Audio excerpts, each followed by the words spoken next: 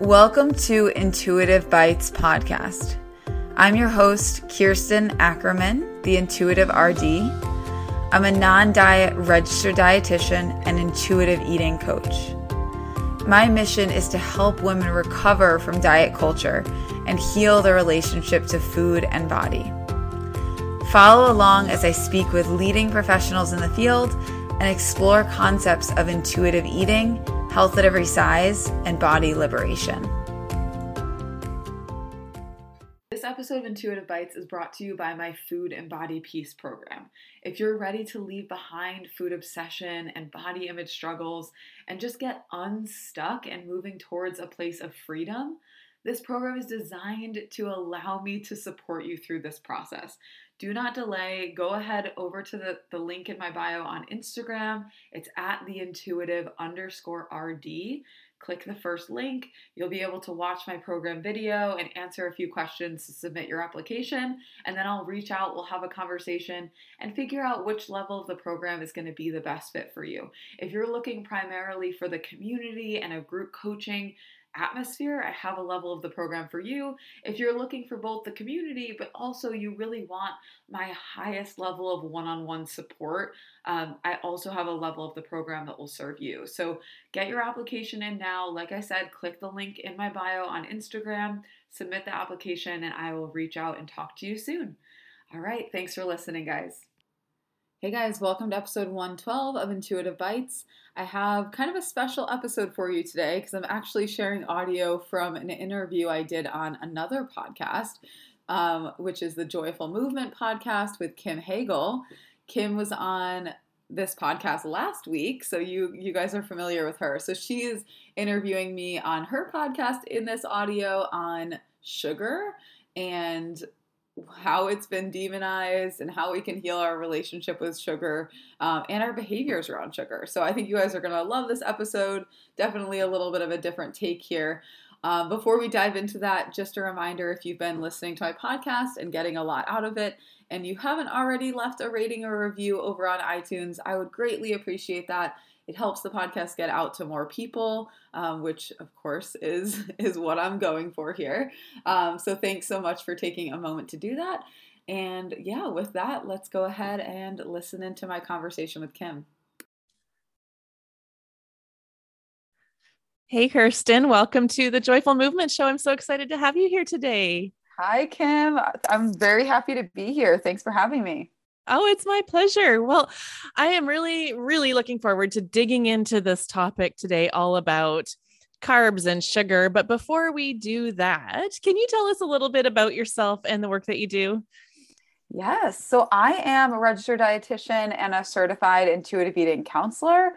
I've been doing intuitive eating work for the past 5 years or so, and have been a dietitian, I think for like 7-ish years. So it wasn't too long into working in the field that I learned about intuitive eating and health at every size and kind of decided this was my calling in the field. And yeah, I kind of found my path to doing this work through my own disordered eating struggles. Certainly we're going to get into the topic of sugar and carbs today, but I had, a lot of my own fears and about that and thoughts about like, oh, I can't control myself around this. And, that was just kind of one aspect of my journey. But so when I kind of found this work, I was like, oh my gosh, like this is personally so healing and freeing and amazing, and professionally, like it totally like shifted my gears. So I'm just really happy to be doing this work now. It's so interesting. I think many of us in the health and wellness field enter into our profession because of our disordered habits, right? Thinking that if we can just get enough education and really learn and figure this out, that maybe, it will finally get it right and know what we're doing.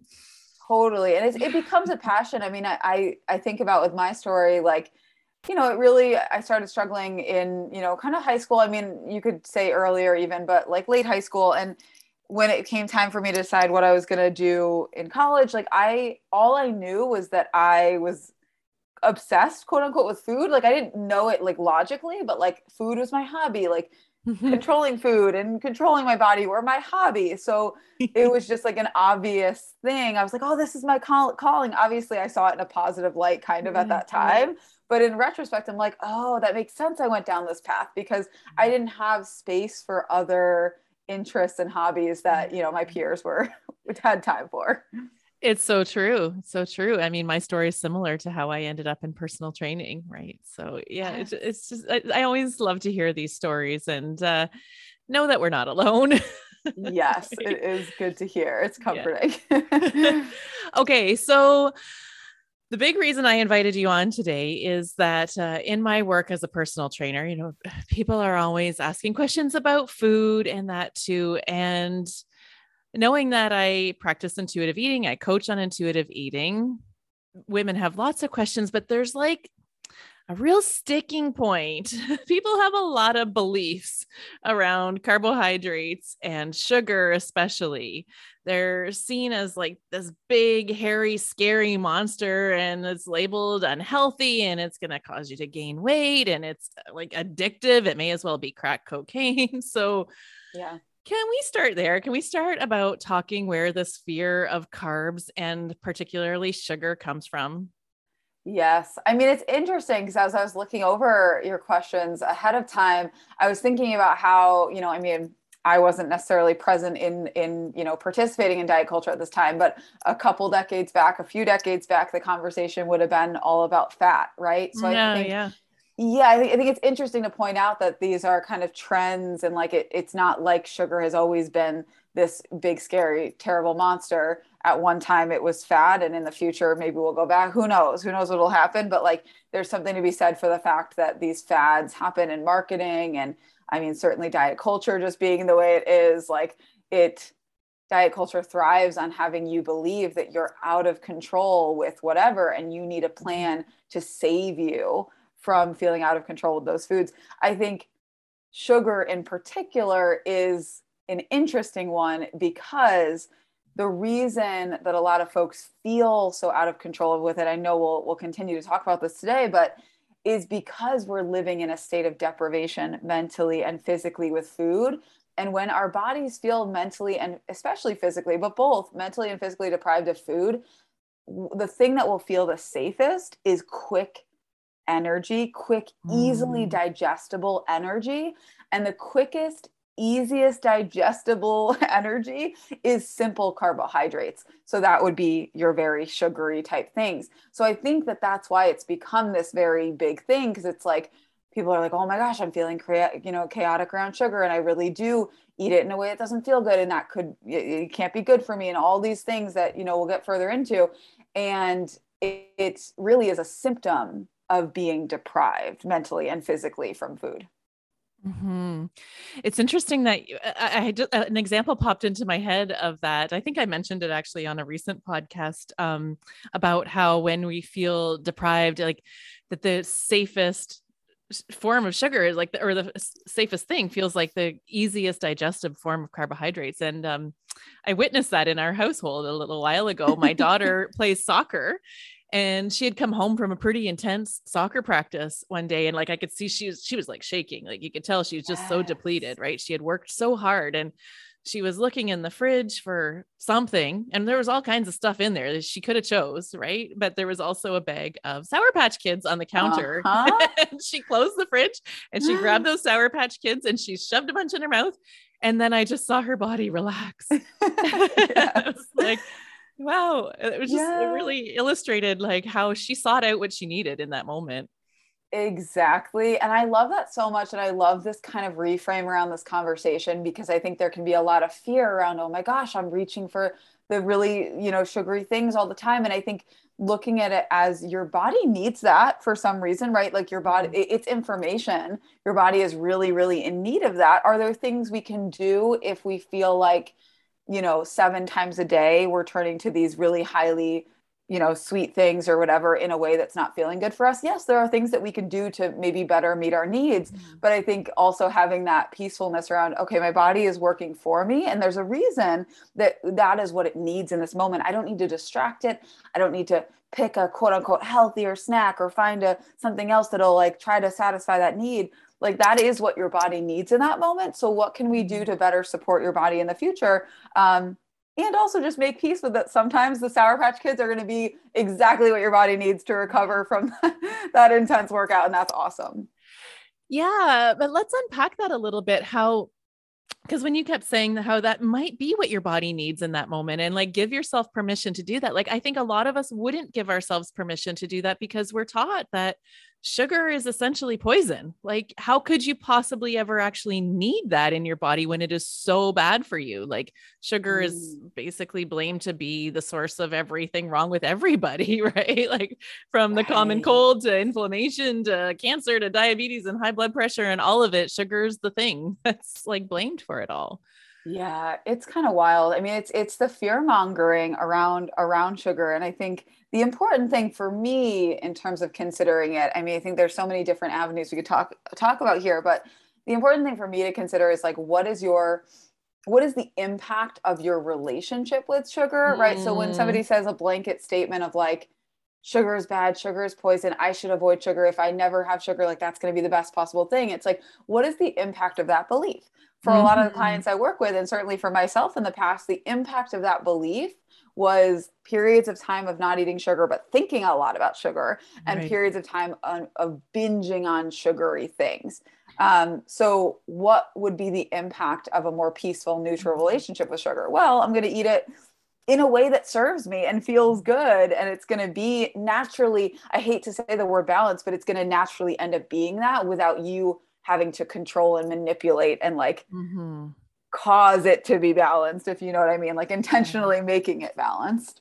Yeah, 100%. And then can you elaborate a little, like, what does the science actually say about all this? Is sugar really that bad for us, or is this just been blown way out of proportion? Yeah, definitely has been blown way out of proportion.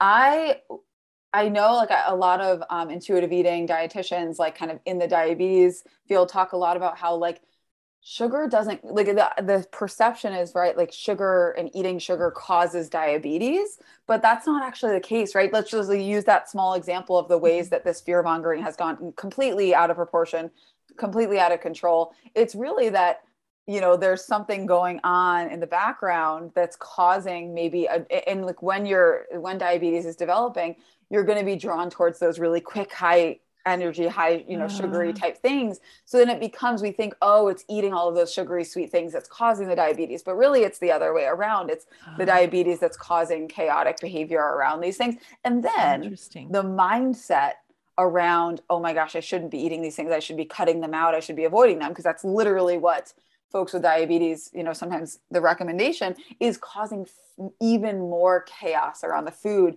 than even what the disease state is pushing. So it becomes this like perfect storm for folks to really believe, oh my gosh, sugar is this terrible thing that I need to control myself around. Yeah. Yeah. So can you expand a little bit about on the process our body goes through to break down sugar? Like give our folks some reassurance that our body can make good use of it. Yes. The things that come to mind for me are, there are complex carbs, there are simple carbs, the more complex carbs, essentially what that means is that your body has to, take some more time to break it down versus something like Sour Patch Kids, which is going to be able to, again, give your body that quick energy because it's already, like, you can think of it as already partially kind of like digested, which is great. It gives your body that quick energy. Insulin, when we talk about diabetes, but everyone, we have, insulin in our bodies, and that's what helps our body bring sugar into the cells and bring our blood sugar levels back to normal. In folks with diabetes, they have issues with their insulin, but our bodies are meant to be able to digest and process sugar and do what it do with it what it needs to. So essentially, when we eat those carbs, whether they're complex or simple, insulin gets produced in the right proportion. We make use of that sugar, we break it down, and we go about our merry way. Exactly. Yes. Your body knows what to do. Awesome. Great. And then is there any difference between the natural sugars like maple syrup and honey or agave and table sugar? I know that everybody likes to say, well, just use the natural kinds and that's better for you. Your body doesn't know that it's agave. Your body just knows that it's the same molecules. Like it's the sugar, sugar, sugar, and like that's totally fine. I was thinking about this too as I saw your question there because I was like, this is interesting because, maybe there are less people out there finding themselves binging on agave versus other things, whatever. And I really feel like that comes down to the mindset around it, and in a relationship with it. Yeah. So I think that's the difference. But in terms of how your body's recognizing it, it's all the same. So it's more the forbidden fruit mentality that we have about white table sugar. Exactly. The forbidden fruit and, this mindset that it's poisonous and bad and toxic and I should avoid it, that whole thing for sure. That's going to drive you to it more chaotically. Right. Which brings me back to one of the first things that you said, which is that it is the deprivation or the thoughts that it's bad and it's off limits and that we try to restrict ourselves from it that creates the craving we have for it and the feeling of being out of control. Absolutely. I mean, it really does come back to that deprivation mindset and that whole cycle. And it's so pervasive because you see this cycle and you're like, oh my gosh, I'm acting chaotic around this chocolate or whatever, this cake. And it must be because I am inherently chaotic around chocolate or cake. But in reality, when we take the deprivation and restriction out, the behavior, changes. And I think it's important to note, I don't know if I made this clear before, that like, again, it can be a mentality. I have a client I'm working with right now who, has this fear around chocolate, whatever. And she's like, no, look, I've been giving myself full permission. I eat it all the time. I eat it when I wake up in the morning. I eat it throughout the day. I'm eating it way too much with, this kind of perception. But she has this mindset of, I shouldn't be doing this. I can't believe I'm doing this. I'm so chaotic around this chocolate. What's wrong with me? And that mindset is deprivation and restriction. Yes, even though she's eating it, she's judging herself and calling herself bad and like placing those mental limits on herself. Exactly. Yeah. And you're depriving yourself of the experience of pleasure, right? Yes, exactly. Oh, this is so interesting. Okay, so let's talk about addiction then. Let's take this one step further because this is kind of a controversial subject and some people are adamant that food addiction, especially sugar addiction, is a real thing and others say that it's total bunk. So can you set the record straight for us around food addiction, sugar addiction? Yes. I mean, ultimately with where the research lies right now, sugar addiction, food addiction doesn't add up in the research, right? When you think about it, I mean, some of the quote unquote best studies that, the people that are convinced sugar addiction is real are with like rats who they deprived of sugar and then gave them a bunch of sugar and then they went crazy on sugar. And it's like, oh my gosh, they're picking sugar over cocaine, or right? Like, it's like they're acting so chaotic around this. But of course, the rats or you are going to be insanely, crazily driven towards sugar, which is a basic human need. I mean, again, like sugar is safety to your brain and central nervous system. It's the main source of energy for your brain and central nervous system. So when you are deprived, it feels like life or death. It is survival, and you're going to be driven chaotically to it. So does it mirror and look like addiction from the outside? Sure. And certainly if to somebody that's experiencing it and feeling like they're addicted to sugar, it feels absolutely like that. But it's not that. And it's important to distinguish that, because if it was sugar addiction, if food was addictive, then the solution would be abstinence. But in this scenario, the issue is deprivation and restriction and not getting enough or feeling like you're not getting enough. And abstinence would just make that worse. And that's what we see, right? But people think it's their fault. They think they're addicted to sugar. They think they can't handle it and they're so chaotic around it. So they restrict it like with greater and greater scrutiny the more times that they feel like they failed. And then, because they keep falling off the wagon, so to speak, they think it's their fault and they need tighter control, but it never works. Where in true like alcohol and drug addiction recovery, as far as I know, anyways, the longer you stay away from that substance, the easier it becomes to stay away from it, right? Right, exactly. And that's not the case here. I mean, it's like you're going to keep being driven back. And I think it's so difficult for folks because they say they start, abstaining, quote unquote, and restricting sugar. They probably are going to feel a lot better compared to their like binging sugary things. And they're like, okay, this is good. And to abstain and to restrict and then I fall off the wagon and that's because I messed up and, whatever. I need to go back to my restricting where I feel good. And they think that the only way to feel good is to be restricting it because all they know of not restricting it is chaos. But the alternative is feeling peaceful and neutral around sugar and allowing full permission and getting to the other side of the chaos. And then you're going to feel good too. You're just going to be, incorporating it. Right. It won't be so much like ping ponging back and forth between restriction and binging, right? Exactly. Yeah. Okay, so can you give us some steps then for the person who wants to feel more peaceful around sugar and wants to be able to enjoy it without all the chaotic feelings and all the fear? How do they start?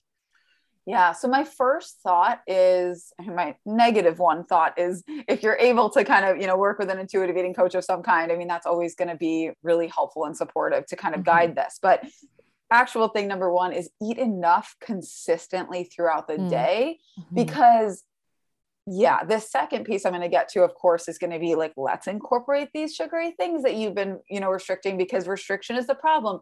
But if we're not, step one, eating enough consistently throughout the day, we're creating a situation where our body is going to feel deprived, and that's going to feed that chaotic feeling around sugar, even if you're kind of allowing whatever allowing yourself to eat whatever sugary things you want and kind of taking that restriction out of the question.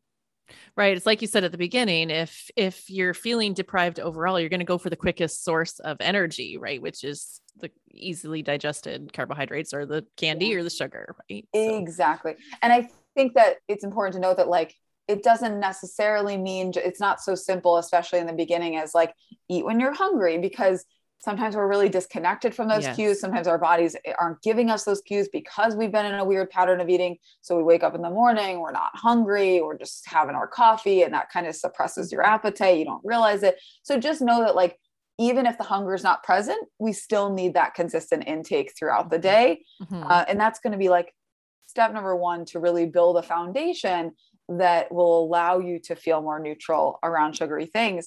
And then step number two would be, my recommendation would be, pick one, thing that you have a kind of forbidden fruit mentality around. Get as specific as you can, very, very Sour Patch Kids or whatever. And, work on abundance. I mean, again, the problem and the thing that is leading to the chaos and the feeling of addiction around sugar is the deprivation and the restriction. So we heal that with abundance, right? It's that scarcity that leads to those things. So we heal that with having an abundant amount all the time. So it's in the house, it's readily available. You can grab it whenever you feel like it, have as much as you want to satiate your craving. Yes. And I love telling clients, like, depending on where they're at, but if they're on board, like, keep it on your desk, like have it within visual sight. Like, let's not put it in the pantry behind the whatever. So you're just in case, we want to go into it with this, like, the more the better mindset, even to the point where I talk to a lot of clients about like, hey, let's intentionally incorporate these Sour Patch Kids into your morning snack, along with like whatever else you're having, or along with your lunch. Even if originally you wouldn't have thought to, let's just bring this food into like different scenarios outside of the scenarios of like the mid-afternoon time where you feel like you're binging, or the nighttime in front of Netflix feeling like you're binging. Let's intentionally incorporate it in different scenarios to kind of really help take the power away. I really like that advice, because then you can engage with the food in a really neutral and mindful way, as opposed to when you're feeling triggered. Exactly. Because it's like, they'll say to me, they're like, well, I don't even really want it at 10 a.m. Why am I going to have it with my morning snack when I'm not feeling feeling compelled to do it? But it's exactly that. Let's have these other experiences with this food that don't feel that, don't feel chaotic. Amazing. Okay. Well, this has been a really great conversation. I mean, I learned a lot too. I'm going to incorporate some of those tips myself, but thank you very much for clearing up all of that misconception around the big hairy monster that people think that sugar is. Yes, I think this is such an important conversation. It's, yeah, it's on so many people's minds. So I'm glad we were able to talk about it. Yeah, for sure. So before we sign off for today, I want to ask you my signature question that I ask all my guests, which is, what does joyful movement mean to you, Kirsten? Yes. I mean, when I think of joyful movement, I think of movement that I don't even think of as intentionally like engaging in movement. I think of it as like playful. I grew up playing tennis competitively, but really like it was just like a fun thing I really enjoyed. And it's a game. And actually just yesterday I played pickleball with a friend and I'm just like having a blast with that. It's so fun. So it's like, I think of joyful movement as like stuff that I don't even consider. I'm definitely not thinking of it as quote unquote exercise or like intentional movement. But the other thing I think of is like movement that aligns with my values and like what I find to be supportive. So even if it's not always like the most playful in a game, it's something that really feels aligned with, what I value and what I'm looking for. Oh, that's great. Those are two really great perspectives, right? Like having fun and playing. And I mean, I've tried pickleball a couple of times and it is a hoot. It is a good time. It is right? so fun. Yes. And a little easier than running around a tennis court for me these days. So yeah, it's a little smaller ground to cover. Yes. But then it's also knowing that sometimes we just don't have the ability or the time or for whatever reason to get out there and play. So we can like make choices that are in our best interests and like it doesn't have to fit in the exercise box, but it's still benefiting us. So yes, definitely. It's taken me a long time to get to that place and that mindset with movement. So I'm really grateful for it. Oh, I love that. Well, before we sign off today, can you tell our listeners where they can connect with you? Because I know that they're going to want to stay in touch. Yes. So I'm on Instagram at theintuitive_RD. That is where I spend most of my time. I also have a podcast called Intuitive Bites Podcast. And I have a free 45-minute video Peace with Food training, which is in the link in my bio on Instagram. So you can get that right to your inbox if you go over and click that link. Amazing. Well, thank you for sharing that with our listeners. Of course. Yeah, this has been a pleasure. Thanks so much for coming on here today, Kirsten. Yes, thank you, Kim. All right, guys, that's a wrap on episode 112. Thanks again for listening into this interview I did with Kim Hagel. And yeah, I'll be back for another episode next week. Talk to you guys soon.